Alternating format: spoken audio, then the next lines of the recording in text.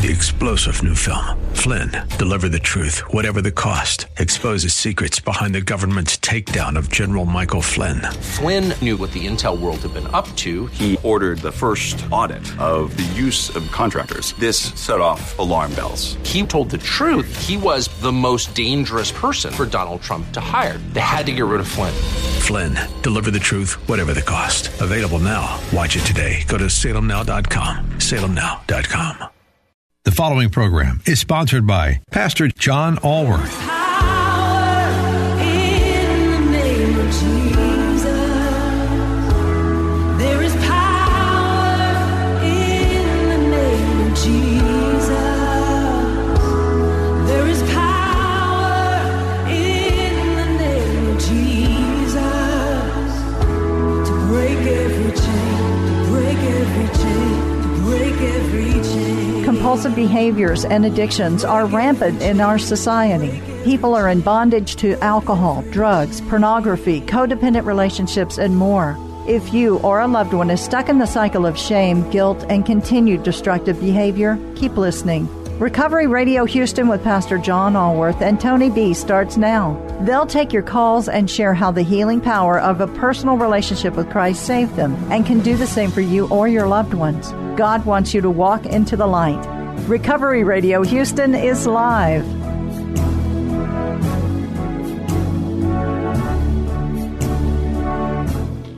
Good evening, Southeast Texas. This is Pastor John Allworth coming to you from Recovery Radio Houston.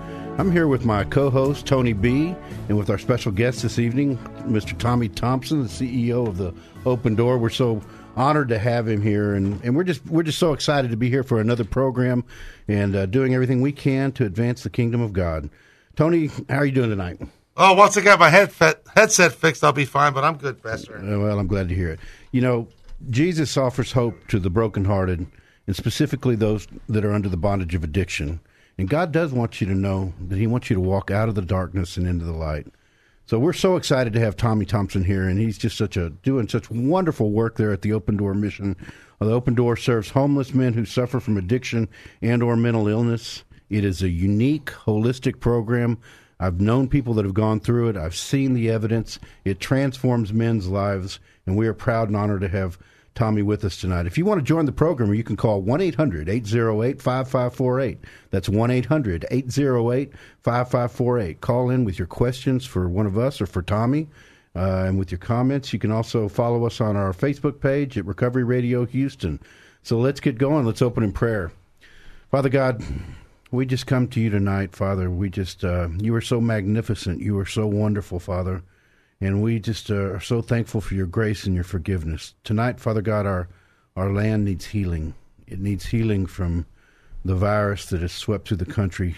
Father, it needs healing from the division in our country. It needs healing from the senseless violence that's going on.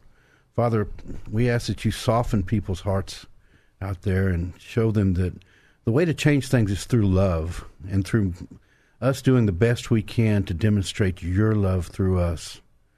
Father God, heal our nation. Give our leaders godly wisdom as they try to deal with these challenges and give us peace in our land. Bring us together. Stop all this division. It's okay to have differences, but this division, divisiveness that we find ourselves in, that's not godly, Father. Return us to a godly nation. And Father God, we want to reach out, and we hope that the voices that hear us tonight are open to hear what your word, and they're open for healing, Father God. And we just pray all these things in the mighty name of our Lord and Savior, Jesus Christ. Amen? Amen. Amen. All right. Well, let's get going. You know, if you or someone you care about is suffering under the bondage of addiction, there is one that can set you free, and his name is Jesus Christ. And he wants you to know that no matter where you've been, no matter what you've done, no matter where you find yourself, if you give your heart to him, he's going to forgive you. He loves you already. He loves you right now. And as our guest tonight is going to prove, there is hope. No matter where you find yourself, there's hope with Jesus Christ. Amen. All right. So, Tommy, how are you?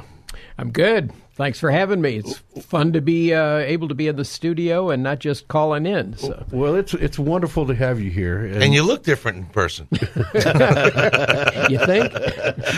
You're looking good, Tommy. You know, we've had you on the show before, and you know, when we think about who's out there listening, your ministry is to homeless men, right? And there's probably not a lot of them out there with radios listening. There may be some, but there are a lot of family members.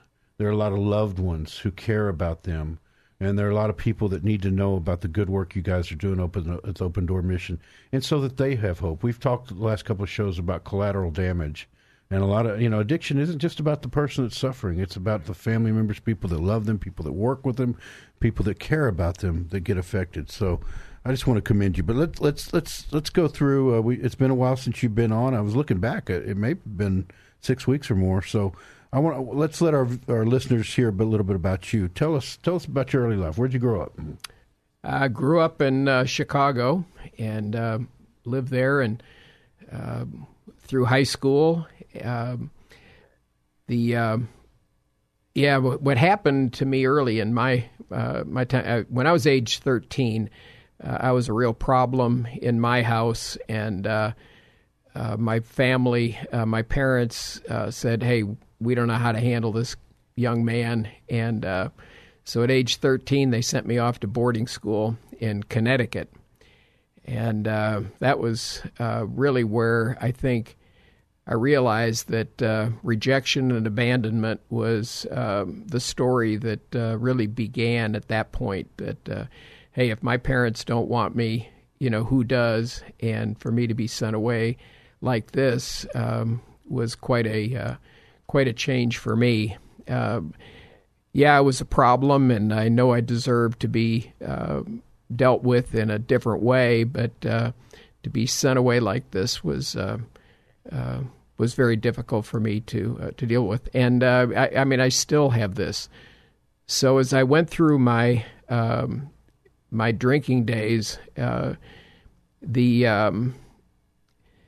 anytime I would think about or experience rejection and abandonment, I'd go back to that same old time. And that's the story I would always be telling myself, that reminding myself that, hey, loved ones really don't love me. And so I would use. And as I always say, that God never wastes a pain, and as it turns out of your greatest pain can come your greatest ministry. So here's the jump that I made from that to sobriety in 1988, realizing that it was Jesus Christ in 1993. It took me 5 years to realize that it was Jesus Christ who saved me. And I said, okay, in 1993, that if he was the one who saved me, I'm going to spend the rest of my life, dedicate the rest of my life to working with men with the same type of disease that I had. So, amen. Yeah. So, what's your sobriety date? Yeah, it's June the 8th. 1988. So it's coming right up next week. Wow. So how many years is that? It'd be 32. I used to be able to do math quick in my head, but that was before I became a lawyer. But anyway, yeah. So anyway, well, that's, Tommy, that's just so true, because, the guest we had last week, Pastor Robert Dubois, his mother died in childbirth, and then his father sent him off into foster homes and all that kind of stuff. People don't realize that, we don't start out wanting to be an addict. We don't wake up one day and say, hey, I think I'm going to become addicted to alcohol or drugs or whatever it is. But it's these bumps along the road. Jesus said we'll always have trials and tribulations in this life, and it's these bumps along the road. And part of the recovery process is realizing what is the root of that, just as you've described. Yeah, and when we do our 4-step at the mission, which we're going to be doing another 4-step the end of this month, we really spend time having the men go back to their early childhood days. So we do a timeline. We divide our lives up from birth date to age 5, and then 5 to 12, and write about every person that was in your life during those years, and write something about them, positive as well as negative. And it usually turns out that a man will come up to me during the 4-step day and say, "Tommy, I'm going to tell you something that I've never said to anybody before." Wow. And that's when I put my seatbelt on. Yeah, yeah. And you've heard, I'm sure, some stories over the year. You know, if you don't mind, real quick, tell us, before you went into full-time ministry, what did you do? What kind of career did you have? Yeah. So I was in the logistics business, moving oil, chemicals, food products, liquids. First, it was railroad tank cars. I worked for a company that leased railroad cars, and at each end of a railroad car's movement is a tank. And I eventually got into the tank business and worked for the largest terminaling company in the world, based out of Rotterdam for a number of years. And then a number of us from that company left and built a terminal down in the Caribbean. So I went from working for the largest terminaling company in the world to the smallest. But you were your own boss. I was my own boss, and then we built it to be the 5th largest independent terminaling company in the world. Wow. Yeah. So what kind of timeline are we looking at then? Yeah, so that was in early 80s, I guess it was 82 to 2002. Those 20 years was on my own, with my partners in that business. So you were a functioning alcoholic there for many years. Yeah. And what we know is that addiction is progressive. And there are so many of us out there that are functioning. I was a functioning lawyer, addict for many years. And, if you're out there and you think that that's going to be okay for the rest of your life, it's not. It's eventually going to end up losing. If you don't get sober, if you don't find Jesus, if you don't get sober, you're going to lose your business. You're going to lose whatever. But 1988, you got sober. Tell us about that. Yeah, so it was that June the 8th morning, and I just come back from a trip in the Caribbean. One of my jobs was going to all the cruise ships in St. Thomas and selling what they call bunker fuel to those ships. And so you can imagine what it's like with the master and the chief engineer.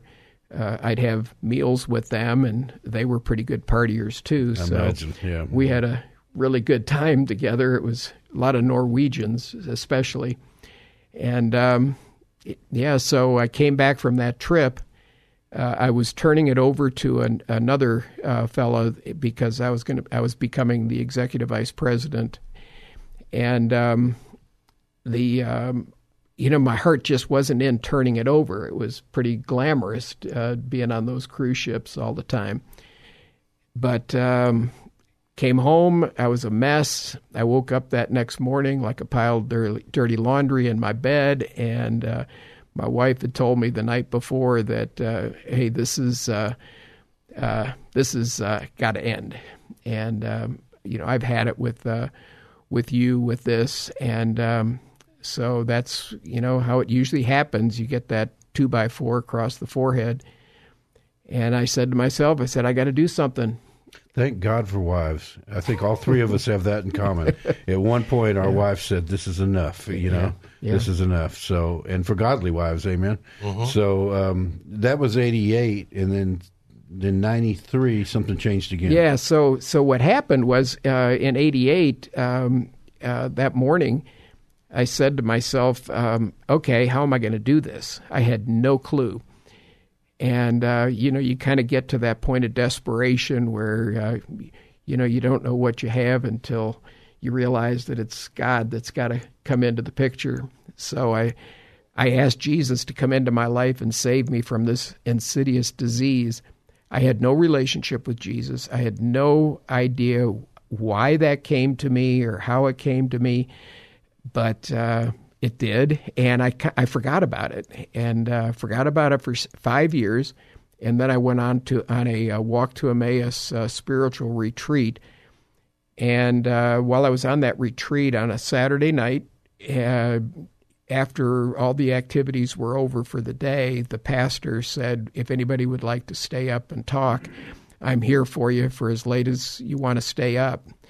So I waited for all the other guys to go through that, talking to them, and so I was the last one, and I kept saying, oh, I'm not going to do this, I'm not going to do it, but I did. And I told him, I said, why am I fighting this every single day? For 5 years, I'd wake up, I'd say, today I'm using, today I'm using, today I'm using, yet I didn't. And that day, that night, talking to him, he said, well, tell me about, how you decided to give it up. And so I went through the same story I just gave.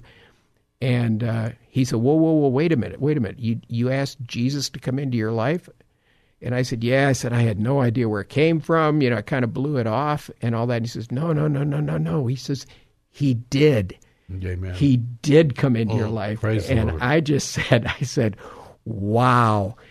And Isn't that amazing? Just blew me away. All you have to do is ask. Yeah. And then everything That's changed. exactly we're going right. to take a real quick call because this lady called in last week asking for prayer, and we didn't get to her. And so let's hear a prayer request real quick. Hello, Mrs. Gross. Good evening, guys. Hi, Hey, Tony. Hey, Miss John. Groves. Is it Gross or Groves? Gross. Yeah, it's Groves, isn't it? Gross. It's Gross. Gross. Oh, we got I've been it right. saying it We- wrong all these weeks. Me too. So, It's okay. how can we Like pray my for you husband tonight? explains it, it's without deduction. How can we pray for you tonight? No, on a serious note, I just found out some disturbing news.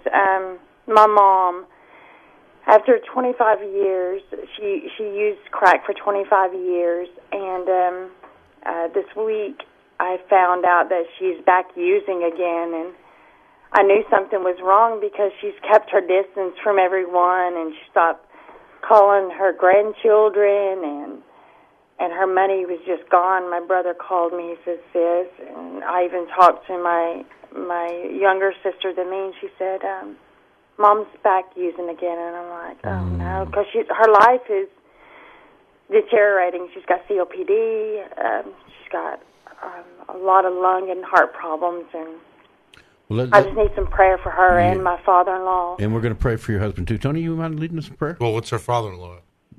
What's going on? With My father-in-law, his name is David Mitchell Gross, and my mother's name is Janice Cooper. Okay, I just didn't catch what we were praying for your father-in-law for. He's on drugs right now too. Also, it's Praying for my sobriety. husband's father, and Have Jesus he's come also out there on drugs. Both of them are lost, and I just want prayer for both of them. All right. Is your first name Holly? I forgot. It's Lisa. Lisa, okay. Well, Father God, we lift Lisa up to you tonight. We lift her up to you and what she's struggling with her family members, her mother and her father-in-law, both dealing in the bondage of addiction. Father, we lift Lisa up because we know through our own experiences and troubled times how confusing and hurt it is for the people that are collaterally damaged by our addictions and our diseases.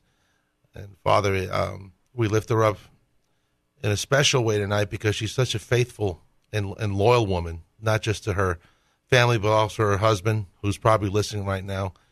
And we lift all of them up together so that we can have a miracle of healing, Father, a miracle, a loss of pain and a loss of hurt.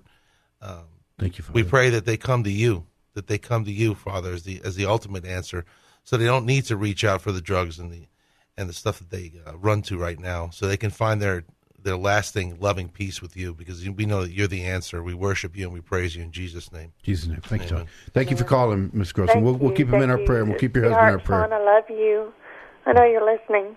I love you. He's in prison right now, and the guys are listening to us in prison. Thank you for calling. We appreciate Thank it. you, guys. Okay. Good night. I think it's very interesting, too, the 5-year gap, for lack of a better word, you were talking about. I think that's a wonderful testimony for the guys like her husband that are listening to us in prison right now, that just because you may be locked up right now doesn't mean that you can't ask Jesus to come into your life right now. Oh, amen. And that he won't start building something for you without you even realizing that you asked him to do it. How did that change your life, that conversation you had with that minister that day? It was huge. It really set me on to a new path. The best thing was the Walk to Emmaus weekend. There are a lot of different similar types of spiritual events that go on all over the country, all over the world. And one of them is Kairos Prison Ministry, which is an offshoot of Curcio. All of this comes under the Catholic beginning of this back in the 50s, I guess it was, called Curcio.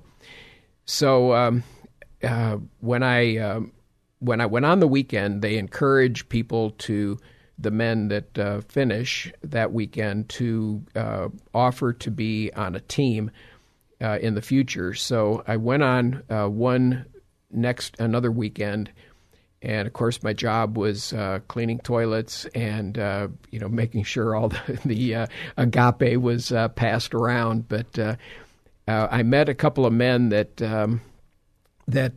were involved in Kairos, and they encouraged me to go on a Kairos prison ministry weekend. So I did that for 5 years, and when you make a commitment to do a weekend in the prison, you also commit to doing one Sunday a month to go in so that you establish a relationship with the inmates. Right. The other brothers that are that have been in the program. It was a maximum security prison. Wow. And so these men aren't getting out.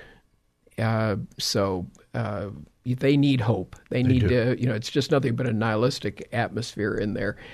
And so we were very effective. I was on their walk number 5, and I think I did 5. So I went through. I skipped one. I think I ended up, the last one I did was number 12.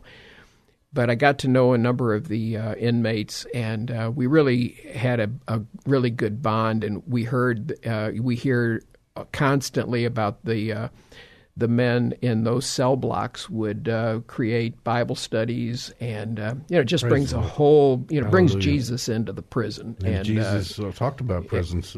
Absolutely, prisoners. Yeah, absolutely. Yes, he did. Yeah, He's got 25. A heart for you. If you're out there in prison right now, Jesus loves you. He loves you more than you can possibly imagine, and you can have a transformation right there. So. Tell us. Yeah. So then I was actually living in South Florida at that time. Moved from Houston to South Florida with the business, and then when we sold the business to Valero in 2002, I moved back to Houston, the family, because my wife was born here and all my children were born here, and she wanted them to grow up here, not in Fort Lauderdale or Miami, the two places we'd lived before that. So when I came back here, I got involved in Walk to Emmaus again, and the last walk I did was in 2013, and I was the lay director. So I think I've done 15 weekends, over those 25 years. I haven't done one since, but I brought some of Walk to Emmaus to the mission. And so how did you get, it's interesting, the evolution of ministry, that have happened in both Tony and I's lives as well. And so how did you get introduced to the mission? Yeah, so I was at church one Sunday back in 2009 at First Pres, and I was looking in the bulletin, and there was a kind of an ad for they were starting to put together their outreach ministry, their local outreach ministry, and it was under an organization called Main Street Ministries, and they were looking for the first executive director, and it was to serve the homeless, serve the ex-offenders, and I said, oh my gosh, this is perfect, with my business background, my spiritual background, and working with prison ministry, it just all fit. And so, of course, they hired me. And so I worked there for 4 years. While I was there, we would see a lot of men that would come into Main Street Ministries. Operation ID is part of Main Street Ministries. They would come in, trying to get a photo ID. And so I would talk to them, and I sent a lot of the men to Open Door Mission, and that was my introduction to it. Then there was a board member of Open Door who also went to First Presbyterian, and he said, hey, I want you to come over and meet a couple of the board members. And this was in 13. This is in 2013. And so I went over there, and they said, hey, we want you to come to work over here. And I said, no, I said, I'm good. I like where I am at First Pres. Well, 6 months later, I found myself at Open Door. They didn't give up on you, huh? They didn't give up, and I'm glad they didn't, because I've been there now this is my 7th year. And you were the CEO? Is that your yeah. So you run the place, in other words, yeah. No, God runs the place. Amen. I work for God totally. Thanks for correcting me, brother. No, it's so I find it amazing, and I'm going to parallel here if I'm correct, because maybe I missed something. But you've never been in jail. You've never been homeless. No. So, looking from the outside and pretending I'm the guy on the outside here, or I'm the guy listening and driving the truck down I-10 now, and I'm thinking to myself, wow, this is a pretty successful guy, smart, intelligent, cultured. How does he wind up helping homeless guys? And I wager to say that those 5 years you were in between figuring out your place with the Lord, that God was already chiseling your heart to open it up to that. Amen. Isn't it amazing how he works? He makes our steps for us. I mean, am I right? Am I close? Am I accurate? Yeah. It's really funny because as a kid, I used to love watching prison movies. These are all black and white movies and all that. And when I was 12, I was a den chief for Cub Scout troop, and the mother, the den mother, her husband was the governor of Illinois. And most of them go to prison. Otto Kerner, and he did. Spoken from a lawyer, and he did. But while I was the den chief, he said, "I want to take you boys to the Cook County Jail." Okay. And he took us to the Cook County Jail, and I can still to this day. I was like 11 or 12 at that point. That'll make a mark on you. And that it did. Yeah. I mean, I can remember it was the old time jail too. And Cook County Jail is one of the worst. I mean, of course, it's closed down now, but you heard those doors clang shut, and I remember seeing a man in one of those cells, and I can still remember that image of him in there. And I just watch all these, crazy movies. People. Well, God was planting the seed in your heart. Absolutely. He uses everything. Hey, before we go to the break here at the bottom of the hour, there may be some listeners out there that don't know what the Open Door Mission is. Give us a couple of minutes synopsis of what the Open Door Mission is and what kind of work you do there. Yeah, so the mission was established in 1954 as a homeless shelter and a soup kitchen in downtown Houston on Franklin Street. In 1966, the Sterling Turner Foundation gave us the old Fullerton Elementary School, and so it moved out there in 1966. Still, it was a homeless shelter and soup kitchen. In the 90s, it changed to have a program for substance abuse and also a convalescent care center for homeless men that were going into Ben Taub or LBJ Hospital for an accident, injury, illness, or a surgery. Where do they go when they come out? They're still homeless, right? Right. So the mission would take them, and we have 28 beds for those men. But due to COVID right now, I have 9 of those beds in Harris Health Service for COVID isolation patients and 19 beds for the Harris Center for mental health patients. And then I have 9 more beds for Harris Center and one of our other dormitories. We have a total of 175 beds. It's a 7 to 10 month program that includes smart recovery. It includes a heavily spiritual program. It includes social services, so men that don't have have issues with medical, dental, legal, child support, taxes, things like that they've been avoiding, of course, for all these years in their mess. We don't want them to go out after they've been with us and still have to face those things. So our social services department takes care of that. Then we have academic education, which is a huge part of our program to get a GED or a HiSET, high school equivalency.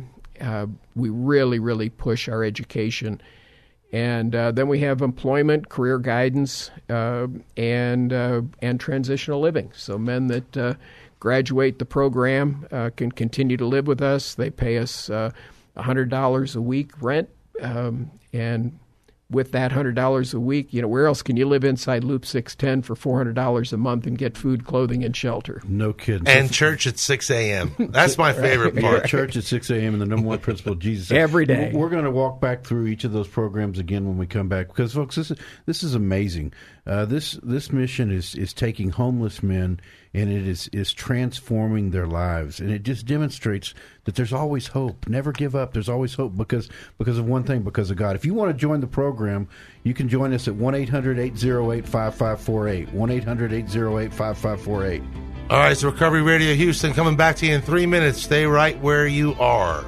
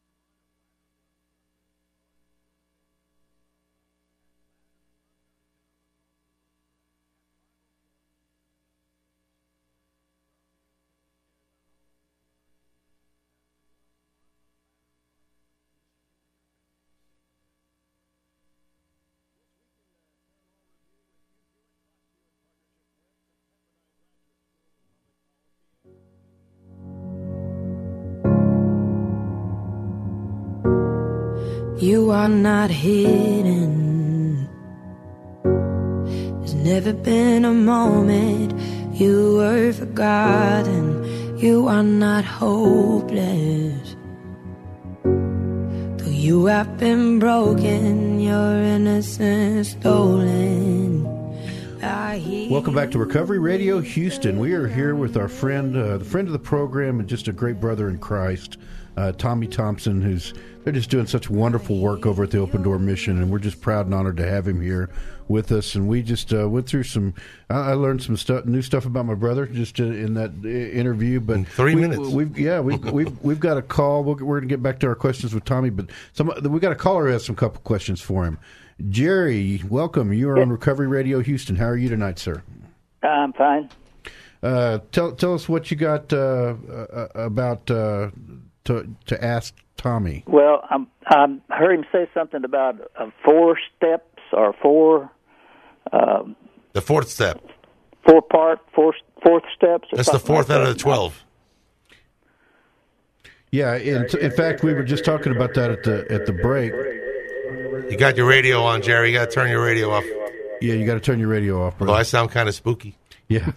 And Tommy has been, one of the things we do in the 12 steps is that we really engage in self-examination and why we got there, and which is a biblical thing. You should always look at yourself and introspectively and figure out what's going on and ask God to help you with it. So, Tommy, if you show for the camera, this is an outline of that's over there, an outline of the 4th step, and the way Tommy does it is he divides his. Anyway, Tommy, you tell, not me. Yeah. So the 4th step is what everybody considers to be the hard one. Although they all are hard. But the 4th step is where you do your personal moral inventory, and you really, really, really dig into what it is that causes you to use, and it needs to be done very seriously. A lot of people, I ask guys when they first come to the mission, I said, "How many of you guys have ever done a 4th step?" And a lot of guys will raise their hands. And I say, how many of you guys have really done your 4th step? And what the 4th step does, the way we do it at the mission, is we take a timeline. And I don't know if you can see this if you're watching on Facebook, but this is what mine looks like. It's a timeline from the day I was born till today, and I break it up into different benchmarks. Things that happened to me in my life.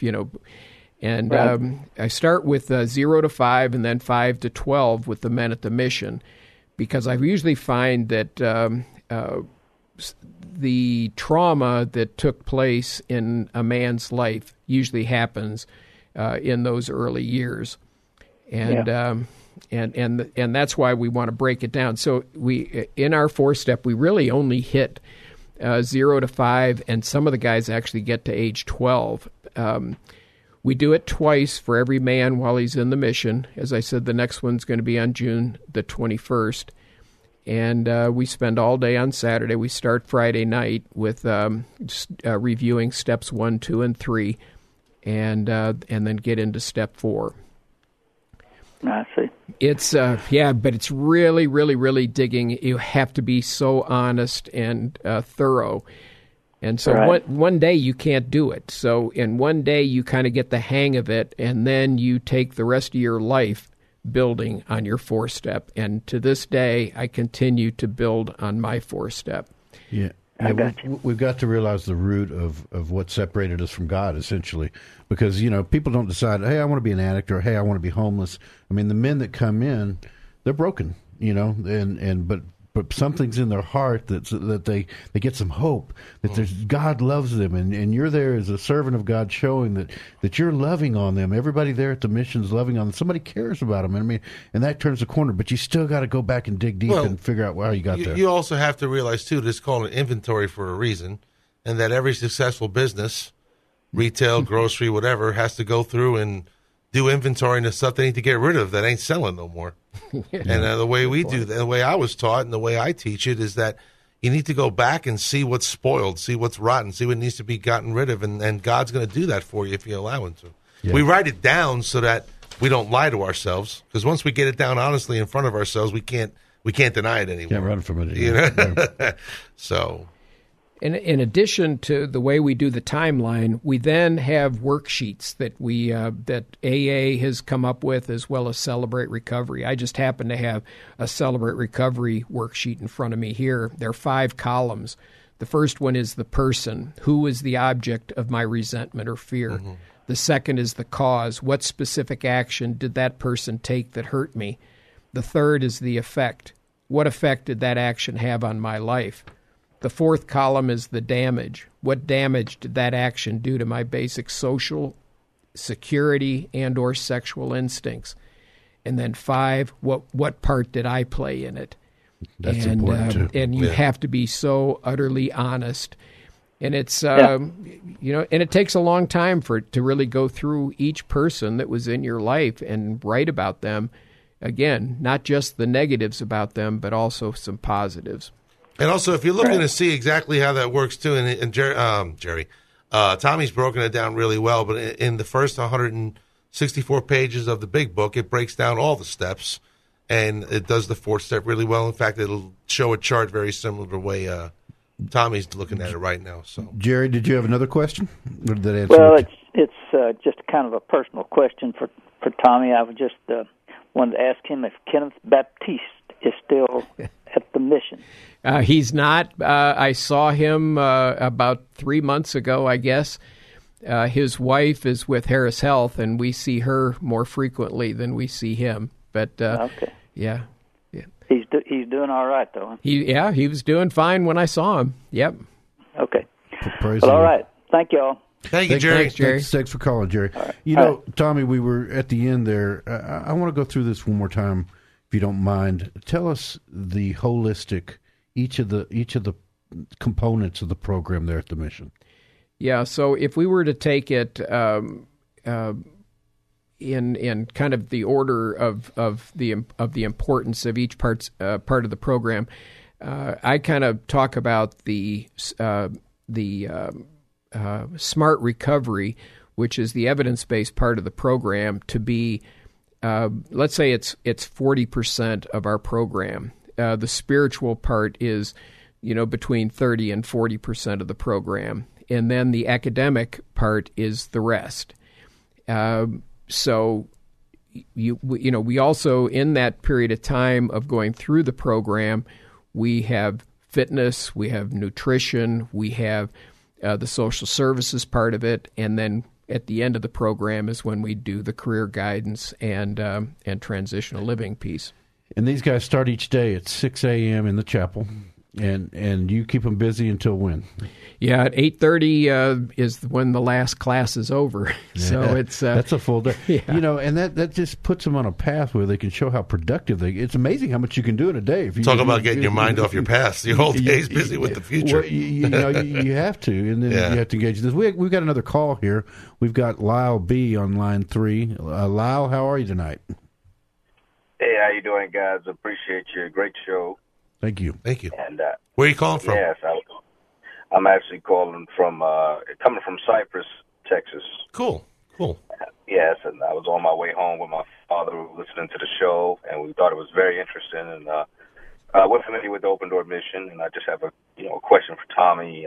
Go ahead. One of the things that I heard, and I appreciate your service as well, Brother Tommy. And one of the things I heard in your story is that as you were working for Main. Uh-oh. And you cut out there, Lyle. Repeat that. Your cell phone cut out. Oh, I'm sorry. Can you hear me now? Yeah. Just go ahead and repeat what you said. Yes. One of the things in your quest, you said when you were working for Main Street Ministries that you were comfortable where you were at. What was it about Open Door Mission? And you did mention that they were very persistent, very consistent in scouting you. But what was the thing that I guess when you heard God's voice to say this is the Open Door Mission is where you need to be, even though you're comfortable where you're at? This is where I want you to be. What was the one thing that you would say that you heard and you're calling from God that the Open Door Mission is where you need to be? Let me restate that real quickly for our Facebook watchers. Lyle's asking, what was the one thing that you were comfortable at First Presbyterian, doing a good job, happy with your work, being productive? What was the one thing that God nudged your heart and took you over to the mission? Yeah, it's a great question, and I know exactly the answer to it because what we were doing at Main Street Ministries was we would see somebody, once, and then maybe we wouldn't see that person again until a week later, a month later, 6 months later. And the thing was we could never make any real progress with that person. You have to build a relationship, you have to have communication, and that takes time. You got to build trust. You have to build all this, and that can only happen in a setting like Open Door Mission. So I looked at it from a distance, and I said, I could really do so much more to get to know these men, and we could have 100 to 150 men on campus in the time that I've been there, and I try my hardest to get to know every single man on that campus. My job is really to, keep the place running and raise the funds. I'm not a clinician. We have professional clinicians on staff. We have 3 licensed chemical dependency counselors. We have an LPC, and we also have an LMSW. And so they do the clinical work. They do the heavy lifting. But for me, I want every man to know I may be the CEO, but I want them to know me, and I want to know them. So that's why I made the shift. That's awesome. We are here with Lyle. Did you have anything else you wanted to ask Tommy? No, that's great. I appreciate it. Well, I appreciate your story and your testimony, and thank you guys for a great show. And thank you for listening, sir. Check out our podcast, okay? Thank you for calling in. We're here with Tommy Thompson, who's the CEO of the Open Door Mission, and Tommy. The Open Door Mission takes in homeless men who are suffering from addiction and or mental illness, and they transform their lives in a 7 to 10 month program. If you want to join the program tonight, you can call in at 1-800-808-5548. That's 1-800-808-5548. Tommy, that brought up something, what you just said about all the staff members that you have on campus, and you've got up to 150 men. You've got these men that are convalescing from Harris County. You've got people that are being discharged from the psych units that you're taking care of. How do you fund all this? Right. Good question. Yeah. I write a lot of grants, and so I rely on private foundations, and thank goodness for them. They've supported the mission for many, many years. It's part of my job is to find new foundations to believe in us. Churches are huge. So breaking it down, actually, individuals provide 50% of our income, and foundations provide 22%. Our board either gives or gets 15%, which is huge for a board. And then churches are at 8%. We have a catering business that brings in some funds. We haven't had any business since COVID, but we hope that this will come back again. But yeah, the funding is our budget is $2.2 million a year, and it's a job to make it work. But we have, like I said, this is our 65th year of being in business, and we're still, striving. Praise the Lord. Right? One thing I didn't hear there is I didn't hear any government. No, we don't. Now this is what's kind of weird. I was in the leasing business all my life. I was leasing rail cars, or I was leasing tank space. Well, it's in my blood, so I've leased space at the mission to the Harris Center for Mental Health, and I've leased some space there to Harris Health. And I just feel that, again, here's just another thing that God did in preparing me to be at Open Door Mission, was to teach me how to be in the leasing business. Isn't that wonderful? That's amazing. So, and then with Harris Health, that's kind of a new program. What are you doing there? Yeah, so keep in mind that is a government entity, as is Harris Health, but they pay us a lease rate. They pay us rent. It's not. I don't have to write a grant to the government. It's a business relationship. It's a business relationship. Yeah. So the Harris Center just came in with us in March or April, I guess it was, and they now have 16 men in the program. These are men that have been discharged from their hospitals or other psychiatric hospitals in town that need to make room in their hospital for people that are coming into the hospital, and these are men that are being discharged. And when you get discharged from one of those hospitals, you get discharged with 7-day supply of medication and a 30-day prescription. And for a homeless person or someone that doesn't have a lot of structure in his life, those prescriptions usually don't get filled. And so they're right back at the hospital's emergency rooms in a month, 2 months, whatever. So we have become a gap filler by having these beds available so they can continue to have medication adherence observation.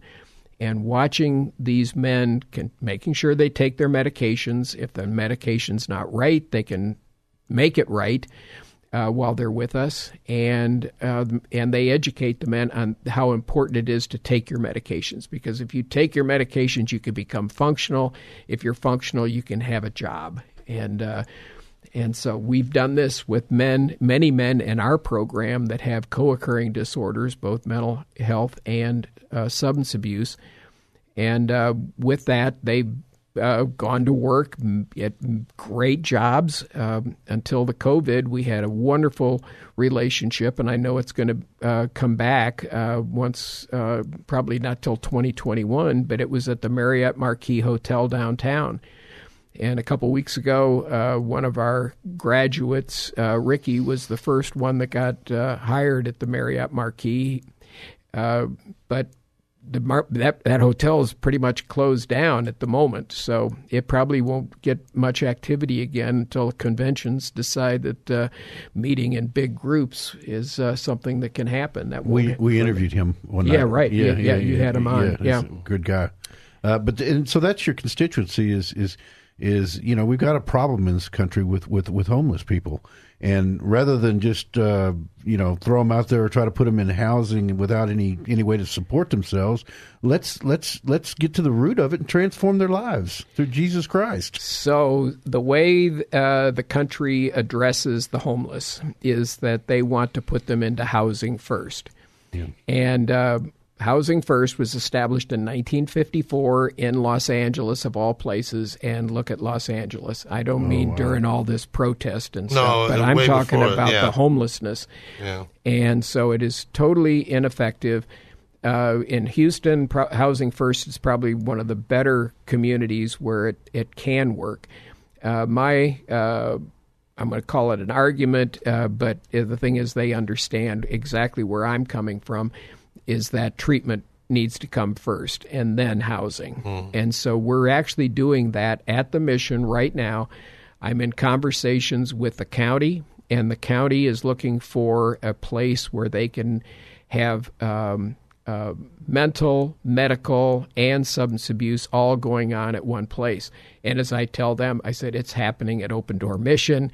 Why don't you use us as a model for a much larger type facility or other facilities in this area that are of the same size that we are. It's the ideal thing about Open Door is that I call it a boutique, and as opposed to some of the other homeless shelters that are in town that can be much, much larger than we are. We, in our size, with 175 beds, we can actually accommodate and progress someone through our entire program, that they are homeless when they come in the front door, and when they leave at the end of this period of time, they are employed, tax-paying, sober citizens. Amen. Yeah, and the remarkable thing from my perspective is I've gotten to know some of these men, is they all understand, accept, and glorify what God has done in their lives. Yeah, and it is just amazing because we can't without God. I can't do it. Of course, God won't without me. So I got to be willing. But without God, we can't. How, speaking of COVID-19, how has the mission fared with this COVID-19 right thing? So one of our men came down with it. It was on March the 15th. He was sent to the hospital. He came out a week later and came back to the Mission. Praise God that no one else has been diagnosed with it since then. We, on Thursday, Harris Health tested 26 of our men, and I have not heard the results of that. They were supposed to be, if we had any positives, we should have heard today that we had positives. So I'm hoping and praying that we didn't have any. They're going to be back on Tuesday to test the rest of our men and staff, and we are going to open the doors to, I think, 5 or 6 men on Tuesday morning. They Praise will God. also be tested, and then on Thursday they'll be back to test the Harris Center clients. Are you going to quarantine the guys that come in until the test results come back? Yeah, so every man that comes into the program is quarantined for 3 days, regardless, and that's good. Yeah, so we will have the results back before we move them into general population. So smart. Yeah. I want to just cover 2 more areas, and then I want to pray, because I just heard that a friend of mine just sent me a message that I-35 is closed down in Austin because of protests and something's going on in Houston. So I want to end this program with a prayer. But I want 2 more areas. One, you just had a graduation, six guys. Yeah, so last Tuesday we graduated 6 men. I've actually, in a way, hired 2 of them. They're going to be contract working for us. One man has some marketing experience. The other man is going to be in our education department. So I'm very excited about that. Praise the Lord. That's wonderful. No, it's very. That's so cool. We have hired a bunch of guys. Yeah, and I know a guy that's working there that I've become friends with, as you know. So, and then secondly, how can people help if they're out there listening? Sure. Please go to our website at www.opendoorhouston.org. You can learn a lot more about us there. When we get back up and running, we're going to have Lunch with a Mission back, which is a open house the second Thursday of every month. And in June, or wait until July? No, it's not going to be in June. We're hoping it would be wonderful if we could do it in July. But I'll be there if it's in July. You're right, but and just follow the website, and because it'll tell what the schedule we have. Give that website one more time. Yeah, it's opendoorhouston.org. opendoorhouston.org. Well, I'd encourage anybody that's out there to help financially, to help with your time. There's a mentorship program there where people come in 1 day a week and mentor a man. That can be a man or a woman who comes in and mentors. We need volunteers. Yeah. We love volunteers. They really help us. All right. Well, let's close in prayer. Father God, we just we thank you for our brother Tommy Thompson, and we lift him up and everybody at the Open Door, and we're so proud, and I know you're so proud of the men that are going through that program, and it's just wonderful, and the way that you, Father, are changing lives, and as they gain a relationship with Jesus Christ, it's just wonderful. Father, we pray for our nation. We pray for our state. We pray for all the people out there. We just pray that the people, we understand why they're upset. You understand why they're upset. But let's keep it peaceful. And people, be careful out there. Stay safe from this COVID-19. Father, send a hedge of protection for your church. And Father God, soften people's hearts that are out there. This violence has no place. You are a God of love, and let's show your love. We'll be opening our doors at New Covenant Church, Greater Heights, June 28th. We'll be going back into services at 240 West 18th Street.